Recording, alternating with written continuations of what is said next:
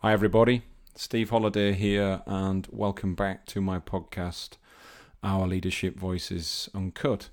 As you know, this podcast is dedicated to sharing and celebrating and revealing the ordinary, everyday, uncut leadership voices of some people I've met along the way in my life, while at the same time exploring my own uncut leadership voice and my own presence and impact. This next episode is a final small piece between Dale Robson and I, my co-host Dale and I, where we were looking back on our podcasts and reflecting on what we made of our voices. So I hope you enjoy. How are you arriving this morning? Well, thanks. Yeah, pretty good. Have you got your are you facing out the window? You've got your standy-uppy metal exactly. frame in option, the handcrafted. Yeah. Oh man, brilliant. Yeah, it's cool. There's really good. No better than craft. So yeah, so you're looking out beyond the laptop, you can see out over the hills. Perfect. Fantastic. Awesome. I'm so mentally I'm pretty good, but physically I'm stood here at the moment, as you can see. But you know, when you get those moments where the brain is quite sharp, but the body's just going, "Hey, mate, you just need a break now. You just need to stop." And I'm thinking, I've got another week yet. I'm in the inverse this week. The brain's not working, but the body is. Okay. Oh, right. Okay. Oh, that's interesting. Well, let's we're diving into voice today. There's been some quite really great. I've had a few people nudge me about our material, both the stuff we did before that we released and the new stuff. And whenever on LinkedIn somebody sees at Dale Robson, everybody, of course, people who know you and then know me, they start diving in, and it's just so interesting how with different guests, different co-hosts, it invites another whole network of people who interface in, and they might not dial in for all of them, but they're interested to know what particularly me and you had to say. I sent a link yesterday to somebody I've just met as part of some client work, and they were talking about this young female leader was talking about the relationship between leading and then following somebody. And I said, I have a podcast for that. I said, do you want me to send you it? Yeah, okay. So I sent her a link straight away, and she was diving in. About half an hour later, I got a message, said, this was great. So it's just so interesting how it, you can then offer it. Yeah, it's quite an obscure feeling to think that people are actually listening to it. Honestly. Yeah, I've gone right through that now. I'm kind of out the other end of that. Well, maybe that's a nice tip for us as we just do this very short final session, which is you're saying that you're mentally the brain's not working, but the body's not too bad. So this is meant to be a very short, this is a pure experiment really as part of the work, is just to get each co-host and I just to pause at the end and say, what did we make of our voices? And it's a neutral question. It's not saying what was good and bad. We can take it how we want, but what did we notice? And it's literally like a 5-10 minute chat. It's nothing too long. It's just headlines. What did we notice the most about our voices? Our own, but maybe each other's, but nothing too heavy. And then what I'm going to do over time is I'm going to plot them and go back and look at them all and listen to them all and notice it's like a live journal, if you like, of what did we notice. What about for you? I have a couple of thoughts about my voice, but I'm interested in what you noticed about yours, what you were drawn to. I think the overarching comment would be that it was, unbelievably conversational, which isn't unexpected, right? We know each other really well, so yeah, it's totally expected that it should be quite natural. And I think it was. It doesn't. The fact we recorded it's probably it's not that different to a discussion that you would have, at the end of work we've done together, or on the phone between sessions or whatever. So, and I actually think that's good. I'm really pleased about that. Yeah, me too. I mean, it's so. I was just signing up today. I got an offer from the West Coast of the US. One of these many entrepreneurs that help connect up podcasters, and I got this offer saying you've becoming a prolific podcaster, and I thought, well, that's not true, but obviously I've clicked a radar somewhere by issuing so many numbers, and it's a podcast matching thing. And I had a chat to him, just email things, and then anyway, it's free, so I signed up, and it means you can match as a guest or as a speaker. And I thought it'd be a nice experiment, see where it goes. But as a part of that, you had to set up your own profile page, and you had to describe what sort of guests you would want and what's the nature of the style. And it's exactly what you just described. So I think it was the fullest representation of what I was always trying to achieve, which was to make it much more conversational, while your point from one of our podcasts, not drifting off topic too much, allowing it room, but not going off topic. I think to build on that, one of the things I noticed about, I think I've mentioned this in my reflections after being with you. One of the things I've noticed is, and I first spotted it with Daniel, I was really intrigued by how I am in my voice when I'm with Dale. You know, how the way you are helps me to be the way I am. I think it's such a fascinating topic to get into more, is how, what am I like when I'm with Tanya or with Neville or with Daniel Sigmundson? What happens to my voice when I'm with Dale? Because his voice is different to somebody else's. And so there's something about the rhythm that I noticed. And I really enjoyed the flow of my own voice. Not that I didn't with the others, but I just spotted it. I thought, oh, that's really interesting how it feels like that's the voice I've been wanting to bring. And I mean, that credit to you, because I think part of what I also said in my reflections afterwards is that, I mean, this is one of your brilliant skills, is you did give me a good listening to, as much as you spoke as a co-host. You know, there was a good question, then a nice pause, and then just letting me talk, you know. So I think that's, I had my voice there. And that's partly about me, but it's also about how you were, right? It's a between. Yeah, I mean, it's as much, if not more, about your voice than your co-hosts, right? So that's how I view it. So I'm all almost paid attention a little bit to making sure that to reciprocate, right, and make sure that it's not a one-way street. Yeah, exactly. And I think it's I mean, it's the way that we've talked about our relationship has developed, is we've become sparring partners. So, in any kind of sparring partnership, sometimes one person speaks more than another, and depends what the topic is and what we're talking about and who, because we're hosting but it certainly felt that way. So I thought, this started with Daniel, but it certainly became even more obvious with you when I was listening back to my voice. I thought, oh, that's interesting. So I'm going to hold that inquiry a bit longer and see what happens over time. How different partners with their styles and their disciplines, how it changes the voice, for sure. What did you notice, or what were you drawn to in thinking about your own voice? Or did you just shut your ears and just say, I'm not listening?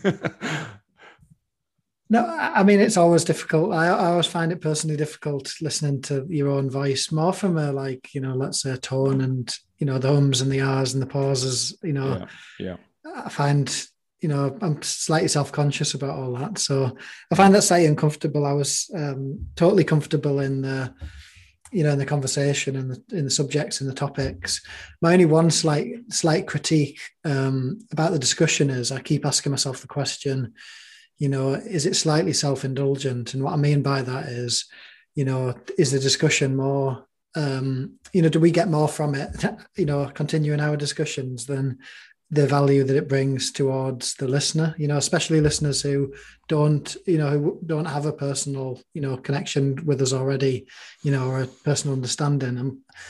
And, I guess I was sat back a little bit thinking, it's good, and there's clearly a good relationship and chemistry and stuff for the discussion. But I'm searching for the question to answer the question.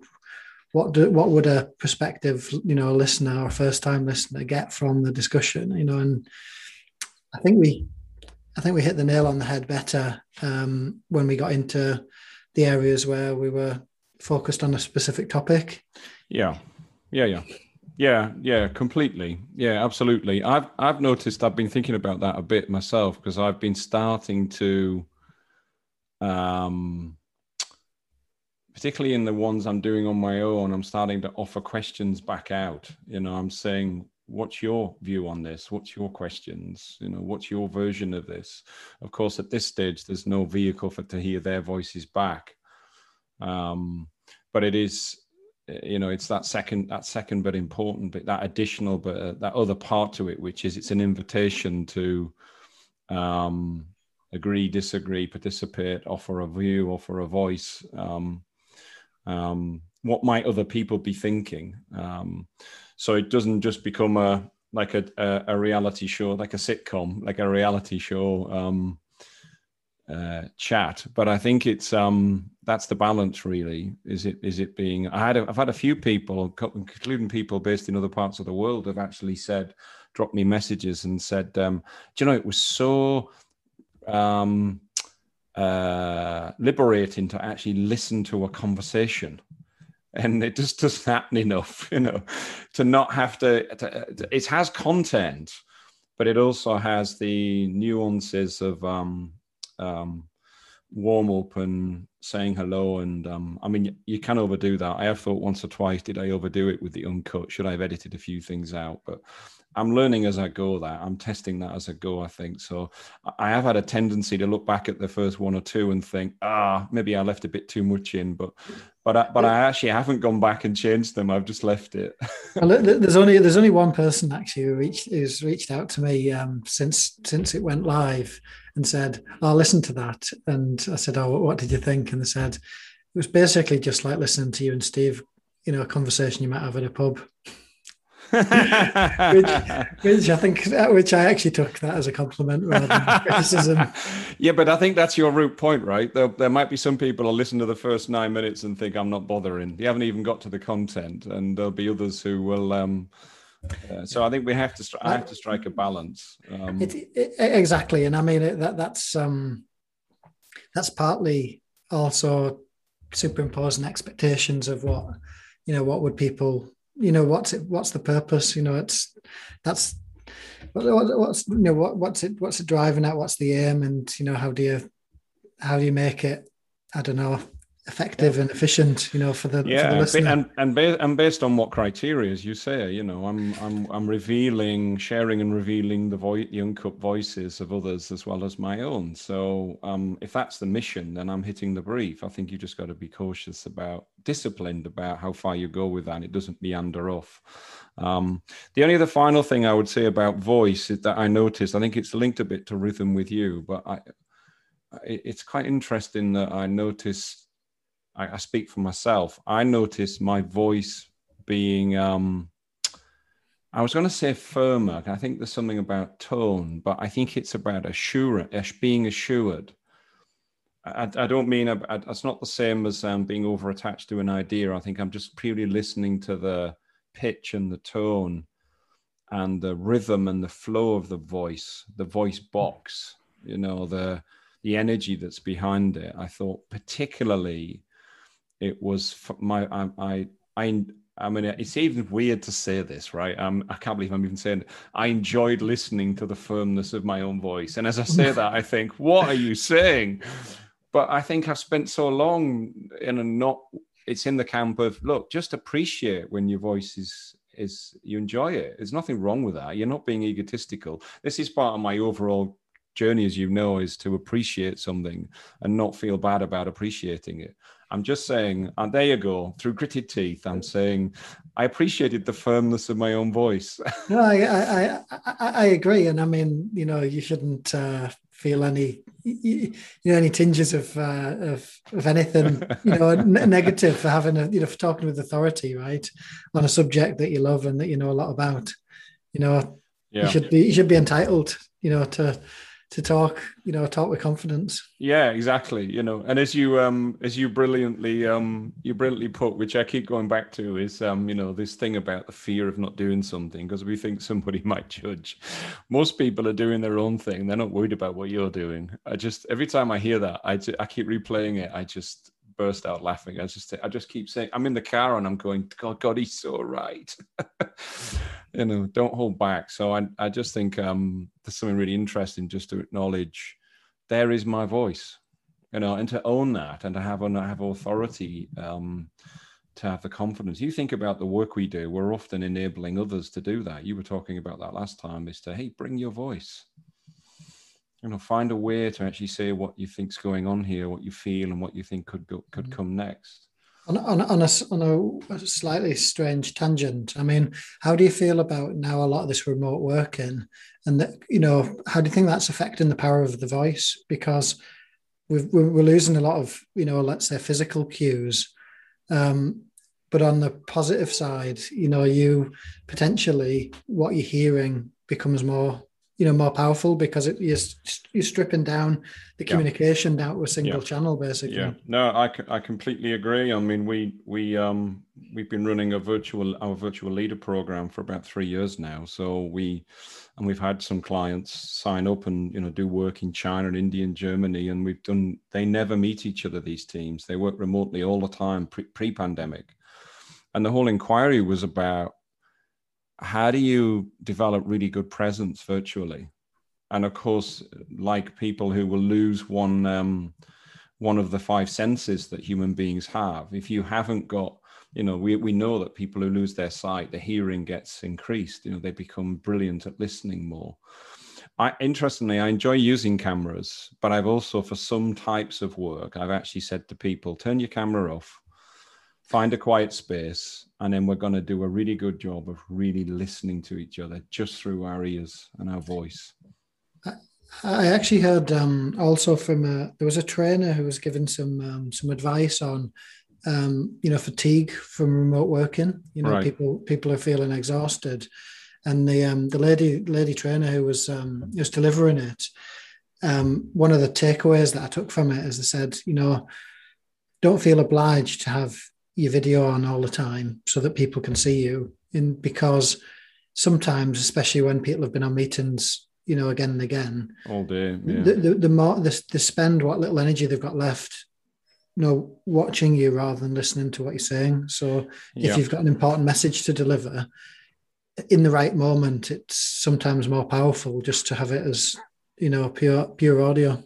Yeah, I agree with you. And I think, if you think about, when I was filling that form out for the podcast match thing, it says, are you audio and video? No, I could have done video, but I actually don't want to, because I want it to be voice related. I want to just amplify the quality of it and the exquisiteness of listening to voice.